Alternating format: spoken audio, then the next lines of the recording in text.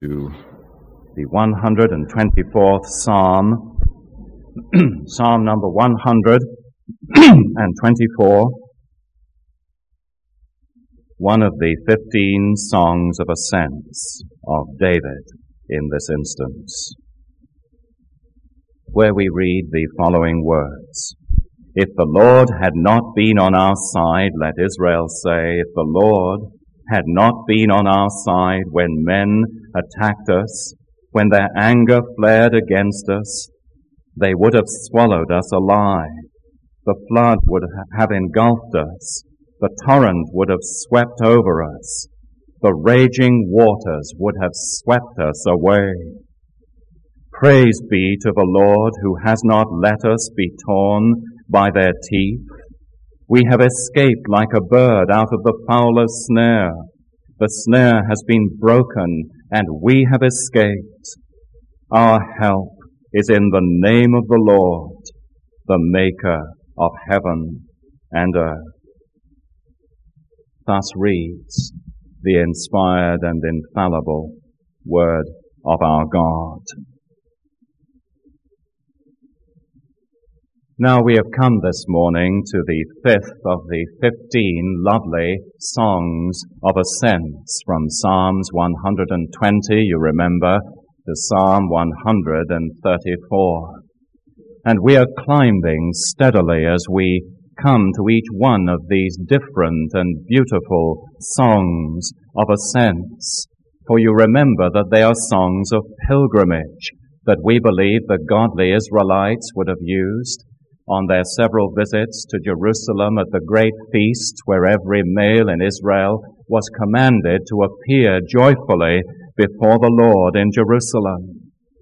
But I have reminded you on these Sunday mornings that here in these Psalms is not merely a physical ascent up to Jerusalem as in the days of the ancient pilgrimage, but here above all else is a spiritual ascent, a heightening of spiritual experience, as step by step and stage by stage, these lovely portions of the Psalter usher us eventually into the very presence of the Lord and the blessedness of standing in His courts and worshipping Him in the fellowship of His church.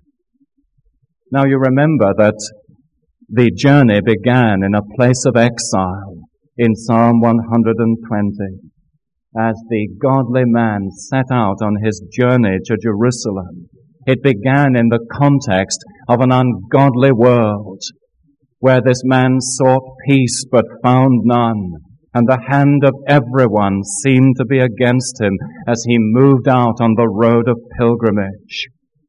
And then the Psalms led on to the joy anticipated of standing within Jerusalem, and it was as though in the vision of faith he could see himself with his feet standing already in the precincts of that holy city. And he rejoiced in anticipation of one day arriving there and of the blessings that he would enjoy with all of God's people. And you recall in our last study in Psalm 123, he began to reflect on the way in which God was dealing with him and working among the pilgrim people.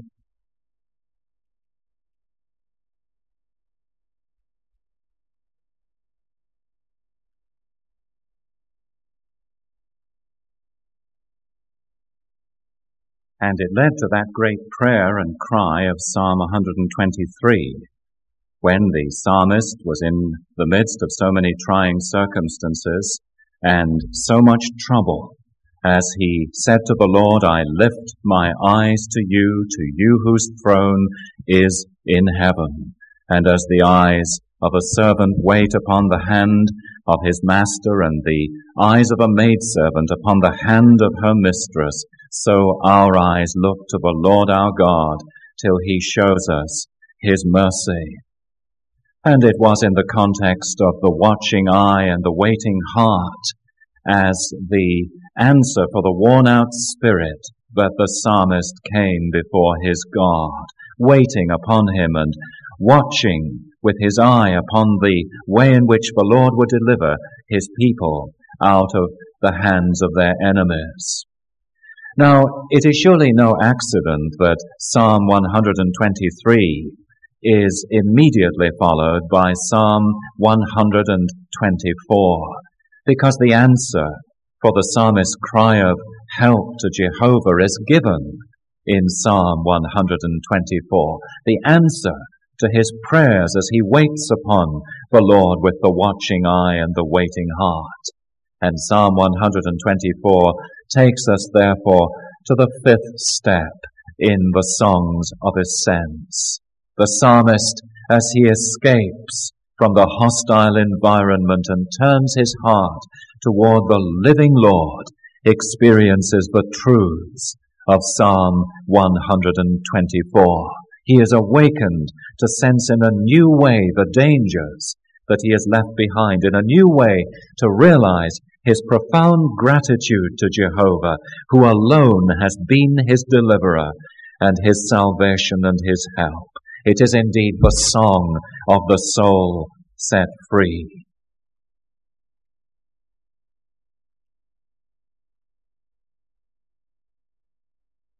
Now, as we look at this psalm, we see then the description first of the peril that he has left behind.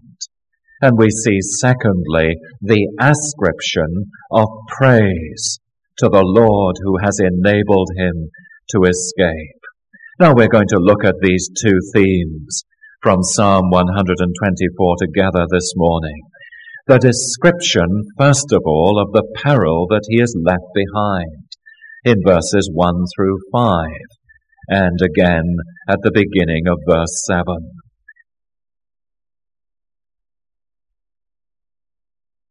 If the Lord had not been on our side, let Israel say, if the Lord had not been on our side when men attacked us. Now, as you read with me the words of the psalm in the opening verse in our scripture reading, I wonder what your first impression was on reading these words. Surely they come before us like the gasp uttered by some escapee from a life-threatening danger. Someone who has escaped from that danger and who arrives, as it were, all breathless at a safe haven and gasps out suddenly what has happened. If it had not been the Lord who was on our side, then certainly we would have been overthrown and we would have perished. And this thought is surely reinforced by the great vividness and power of the expressions the psalmist uses in those very verses. Did you notice that both verse 1 and 2 begin with the suggestive word if the Lord had not been on our side, if the Lord had not been on our side. And in Hebrew, this is the Hebrew way vividly of portraying the tremendous danger of the situation by the repetition of these very same expressions, as though the writer does not even finish the sentence properly, but speaks, as it were, almost incoherently in the sense of his joy at the overwhelming nature of his escape.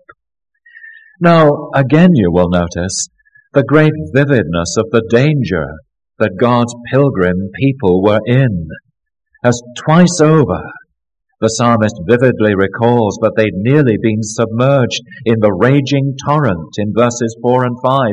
Twice over he repeats the story of their miraculous escape from the awful snare in verse 7 at the beginning and at the end of the verse, so that he's describing the awful circumstances which might have been. Now, these are not vain repetitions, beloved, but they serve to depict most powerfully and graphically the life-threatening dangers that this man was in, the hopeless case, and to emphasize that they had no source of deliverance but Jehovah. Now, we need to look at three things, and the first of them is this: the historical situation. What could have given rise to these overwhelming perils? What was the historical situation? The answer is that we're not entirely sure. But certainly if the title of the psalm is correct, and it is attributed to David, the great king of Israel, then it surely describes a scene when David's enemies were ranged against him. And as you think of the life of David, that wonderful servant of God, much persecuted, and apparently at times nearly forsaken by his God, you can see that behind and before his enemies beset David about, so that he was, as it were, a partridge that was hunted in the mountains.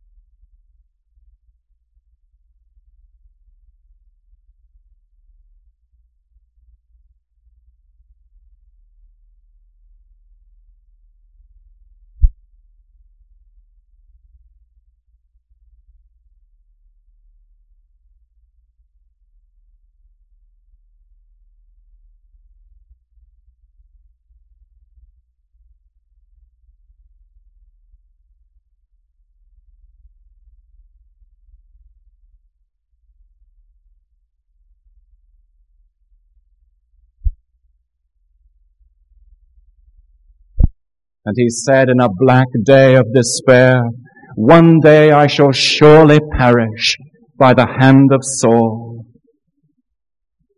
But if the circumstances historically were other than those of David, you can think of countless instances in the Old Testament that would fit with this psalm. When Pharaoh pursued Israel out of Egypt, and the Red Sea was before them, and the chariots of Pharaoh behind them, and all seemed lost if it had not been the Lord. Let Israel now say. Or Israel returning from the Babylonian captivity, 70 years of exile, a pitiable band of escapees under the priest Ezra and the governor Nehemiah, seeking first to rebuild the temple and then the ruined city of Jerusalem. And the enemies mocking and chiding and deriding them and saying of their feeble effort to rebuild the wall, why, even if a fox went up on it, it would be broken down in pieces. But whatever the historical circumstances were, beloved, they were circumstances of the greatest possible peril and the most real encircling danger. But the second thing we are to notice in this description of the perils is this, the intention of the enemy. You have it in verse 2 at the end, and in verse 3, and again in verses 4 and 5, and finally at the beginning of verse 7. Do you notice that there are 4 graphic figures that this man uses? There is opposition in verse 2. When men rose up against us, he says, to attack us. And it's a picture of vigorous persecutors surrounding God's people in that age, and beloved, in every other age of the church as well. Is it David, the Lord's anointed? No sooner has the anointing oil of Samuel touched David's young brow than immediately what happens? Powerful forces converge around this young man of God to seek to set him off the path of God's appointing and anointing. And Saul arises and seeks to pin David to the very wall of his palace with a spear, and drives him like a fugitive out of his kingdom, the Lord's anointed. Is it Moses who has been called and commissioned? What happens? Immediately the encircling forces of the enemy conspire for the overthrow of God's work. Israel shall not leave the bondage of Egypt, and Pharaoh's heart is hardened to that end. Is it in the days of Ezra and Nehemiah and that glorious return of the humble company of exiles? They are derided, and their work is despised and set at naught, And up comes Sanballat the Horonite, and Tobiah the Ammonite, and Geshem the Arabian, a trinity of evil conspiring against the people of God. Beloved, do you see what he's describing here? Is it the new Christian, newly come to faith in Christ? Is it the new officer in a step of dedication, having been called to service in the church? Is it a new step of discipleship that you, a believer in Christ, have taken? What happens? Powerful forces converge around you to oppose you and bring you down by ridicule and persecution and opposition of every kind. But that's not all. You notice in verse 3 that they not only oppose, but their intention is to annihilate. They would have swallowed us up alive when their wrath was kindled, says the psalmist. And you need to remember that in the King James Version, the word quick there doesn't mean quickly, but it means alive. So intent are these enemies in their opposition, in other words, that they would gobble up the church of God without even taking time to chew upon it. It's a very vivid Hebrew verb in that sentence in verse 3. And it describes the awful animosity of God's enemies and his people's enemies as they exert their power against the church like so many wild beasts in an arena, intent to swallow up the victim without even chewing upon it and take him down alive. The picture of annihilation. It happens so often in Scripture and in the history of the church, as you well know. But you see, the third figure follows so quickly, doesn't it, in verses 4 and 5.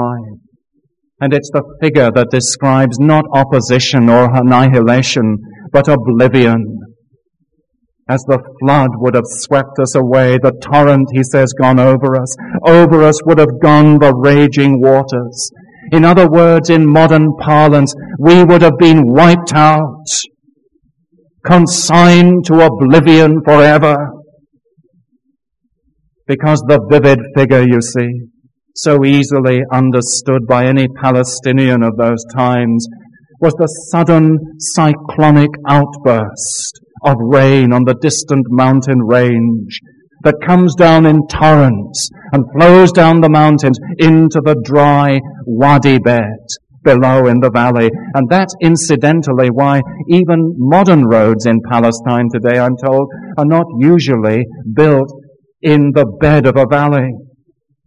Because the rushing water comes down like a torrent and removes all trace of any animal or person in the dry wadi bed, wipes it clean like a man wipes a dish. And there's no way to escape from the sudden onrush of the swelling floods. Look at those verses again, verses 4 and 5. It's a vivid picture of a steadily rising flood of water. The flood, verse 4, or the waters. The mountain torrent at the end of verse 4. The raging waters, verse 5, proudly swelling up and carrying everything in their spades. And it's a picture of the enemy's desire not only to annihilate God's people, but to sweep them away forever into oblivion. And in the church today, we need to remember, surrounding us is the same deep-seated hatred of Christ's covenant cause among his people. But do you notice the fourth figure that he uses in verse 7 at the beginning? We have escaped, says this man, as a bird from the snare of the fowlers. Now, when all else fails in Satan's armory, he resorts to this. You know that in your own Christian experience. These other methods are seen and heard. You can hear the distant thunder of the flood building up and coming toward you. But this is subtle. This is unseen. This is delusive. As Satan goes out into your path and sets a snare to catch your feet in the way that you will walk. And again, it's so vivid in the original Hebrew. I'm told that in the Hebrew language there are 16 different Hebrew words to describe a snare in Young's Concordance. A veritable spectrum, an arsenal of satanic weaponry that he takes out. This trap, this net, this hidden bird line to catch the unsuspecting victim. And it's all invisible and apparently harmless and innocuous until we are surrounded by the all-encompassing snare and in Satan's grasp. Now, beloved, that's what we're to see of these perils, but there is a third thing, I should say. The strategy of the underworld is laid out here. Do you understand what he's saying to you this morning?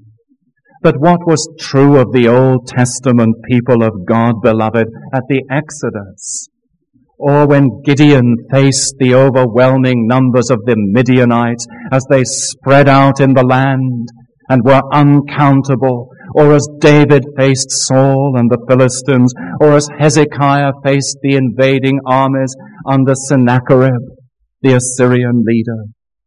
What was true of the Old Testament church and its perils is equally true of the church today. What is being described here is the strategy of the underworld for Christ's church. Listen, are you in Christ? Have you become a new creation in Him, dear brother or sister? Are you on the pilgrim road that is leading ever upward toward the heavenly Zion? Then this is the strategy that you will meet on the way to oppose and annihilate and drive into oblivion and ensnare you in the hidden trap that by any and every means Satan might hinder you and bring you into his clutches again. And you notice that the psalm begins with the word if. If it had not been the Lord who was on our side, then certainly these things would have happened to us. And he considered what might have been. Have you considered this morning what might have been?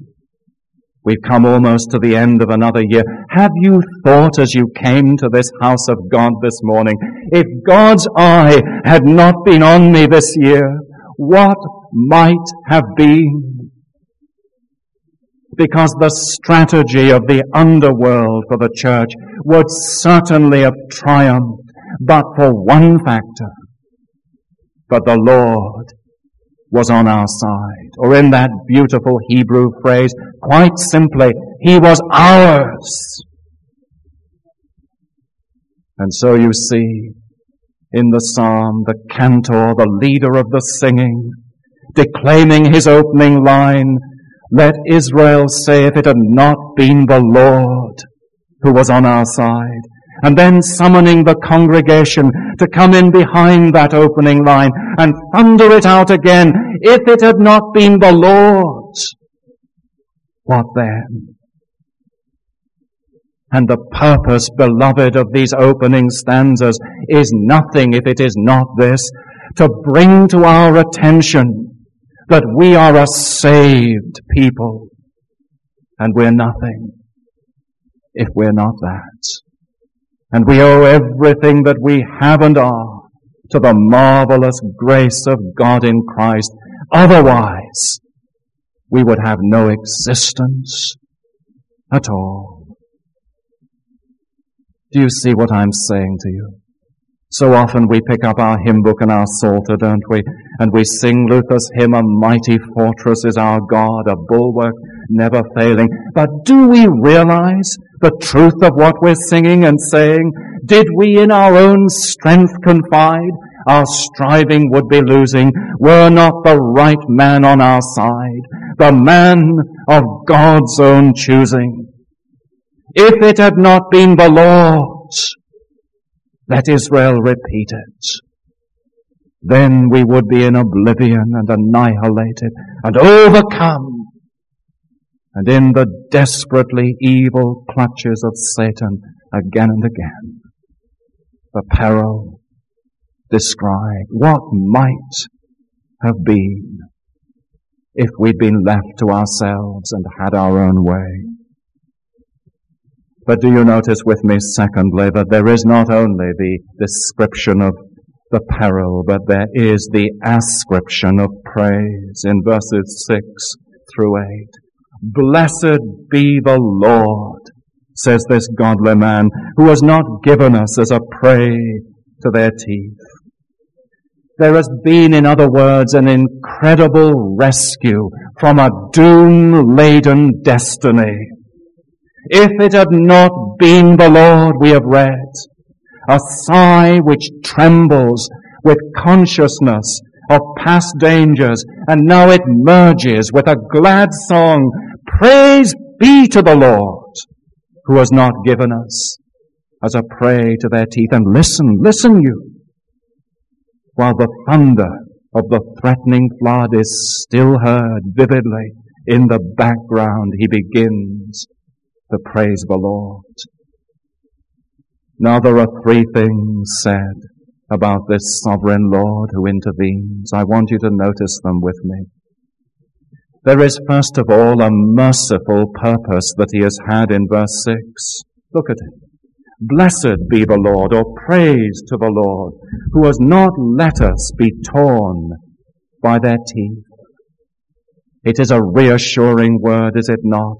A word never out of place, a word never out of season in the Christian's life. What has been the enemy's purpose? Why? To destroy, to utterly annihilate, to drive into oblivion.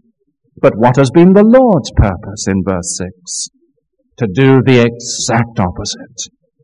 To save his people alive.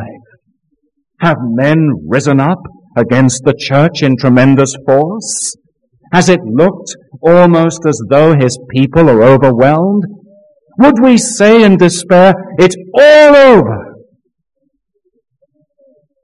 And oftentimes in the history of God's people, they could have said that as they stood between the Red Sea and the advancing armies of Egypt with the noise of horse and chariot filling their ears. Israel could have said it on the borders of the Promised Land as it planned to cross over the Jordan River, again and again in the life of individuals. They would have been tempted to say it's all over. And men's purposes have come within an ace of success to destroy the church of God, but for the Lord's purpose, to save his people alive. Do you remember how I reminded you a moment ago of the words of David in a dark hour of his life? Surely one day I shall perish at the hand of Saul. But mark you, it wasn't David who perished, it was Saul who perished. Beloved, the lesson is, we dare not put an if upon the sovereignty of God. He is the sole actor in his people's deliverance. No human arm in this psalm is bared for their defense. They are left to themselves, and no human power can rescue them from the rushing, overflowing deluge. But Jehovah, in a merciful purpose, has chosen in sovereign grace to deliver them. Doesn't it take us from the Old Testament psalm into the New Testament epistles, where we join with the Apostle Paul in saying that glorious affirmation, if God be for us, who can be against us? And his help is always available, and it's always appropriate, and it's always adequate. Though sometimes, as here in this psalm, it may be long delayed. And we live in an amazing world today, do we not, my friends in Christ? Just think of international events, the fears of communism that many Christians had as it encircled 1/3 of the round globe.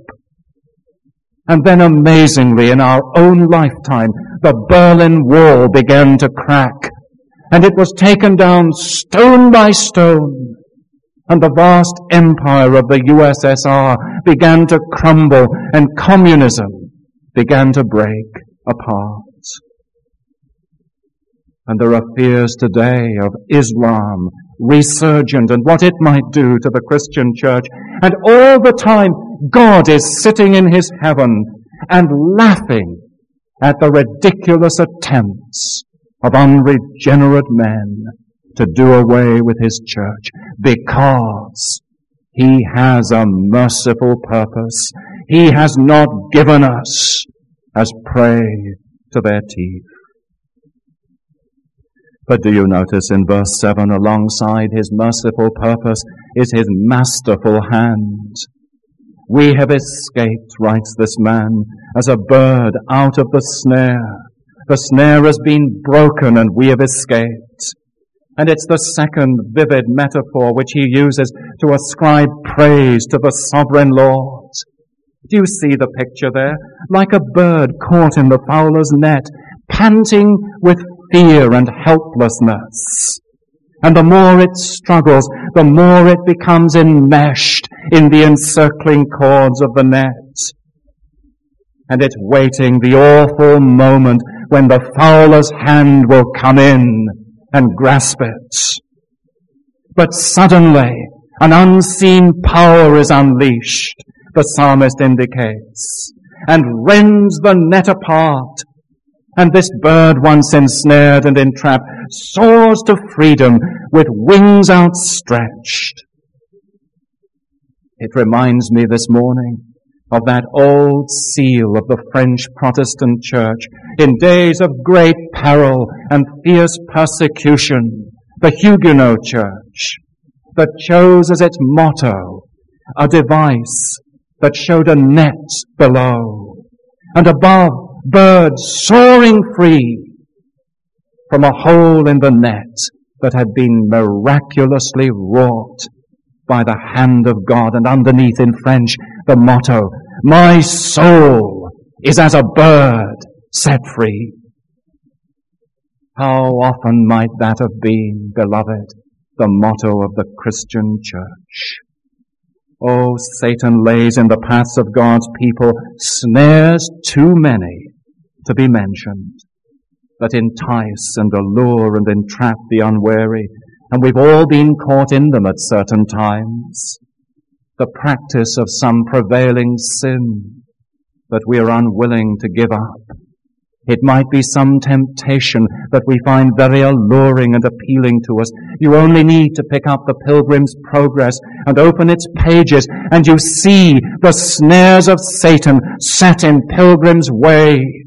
There is flatterer who comes and sets the Christian up to be a great Christian who is beyond the possibility of falling, or leading them into the alluring bypath meadow that looks so green and gentle, but leads into Doubting Castle and the clutches of giant despair, that takes them into the enchanted ground, where all is so drowsy and secure that the pilgrims fall asleep and find themselves again entrapped by Satan.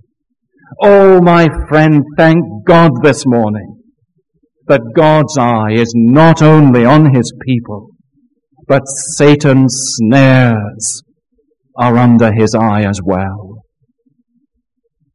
Isn't that just as well for us? Because otherwise, all invisible and innocuous, we would have thought them to be, and tumbled in to the clutches of the evil one before we knew it. And as you've come to this service this morning, can you not join this thunderous accord of praise to God as you look back and see how often in your unregenerate days it was the Lord who took you out of the snare of Satan? how in your youth he delivered you out of the path of the destroyer again, when in the slippery paths of youth with heedless steps I ran. Thy hand unseen conveyed me safe and led me up to man. And how in your maturity and your Christian rightness, if it had not been the eye of God and the hand of God, you would have been entrapped again and again and yet again. God kept us back, beloved, from the path where the destroyer walked, and rescued us even when we had fallen in to his deadly snare. My friend, this morning, as you hear the cantor proclaim that opening line, if it had not been the Lord, will you not come in behind as a congregation of his people and thunder out, if it had not been the Lord? What then? His merciful purpose, his masterful hand. And finally, as I close, there is his majestic name. Look at it in verse 8. Our help, says this man, our help is in the name of the Lord, the one who made heaven and earth. We've referred to the French Huguenot Protestant church. And it's interesting again to me, but they began, and I believe they still begin to this very day, their services of worship with the 8th verse of Psalm 124. And no thought in all of Scripture, in a sense, could be more encouraging and comforting than this. Where is our help? In the name of that great God, the architect of heaven and earth. Heaven and earth, the two great standing monuments to God's power. And it's as though the psalmist says, as long as I see them, I will never be discouraged and never distrust, because the one whose handiwork they are is my God. And I have a personal confession as a Scotsman this morning to you that I hate the land of Florida in one aspect because it is so flat. No reminders of the glorious mountains, the emblems and monuments of God's power, so the believer can look up to them and say, the one who built this is my God.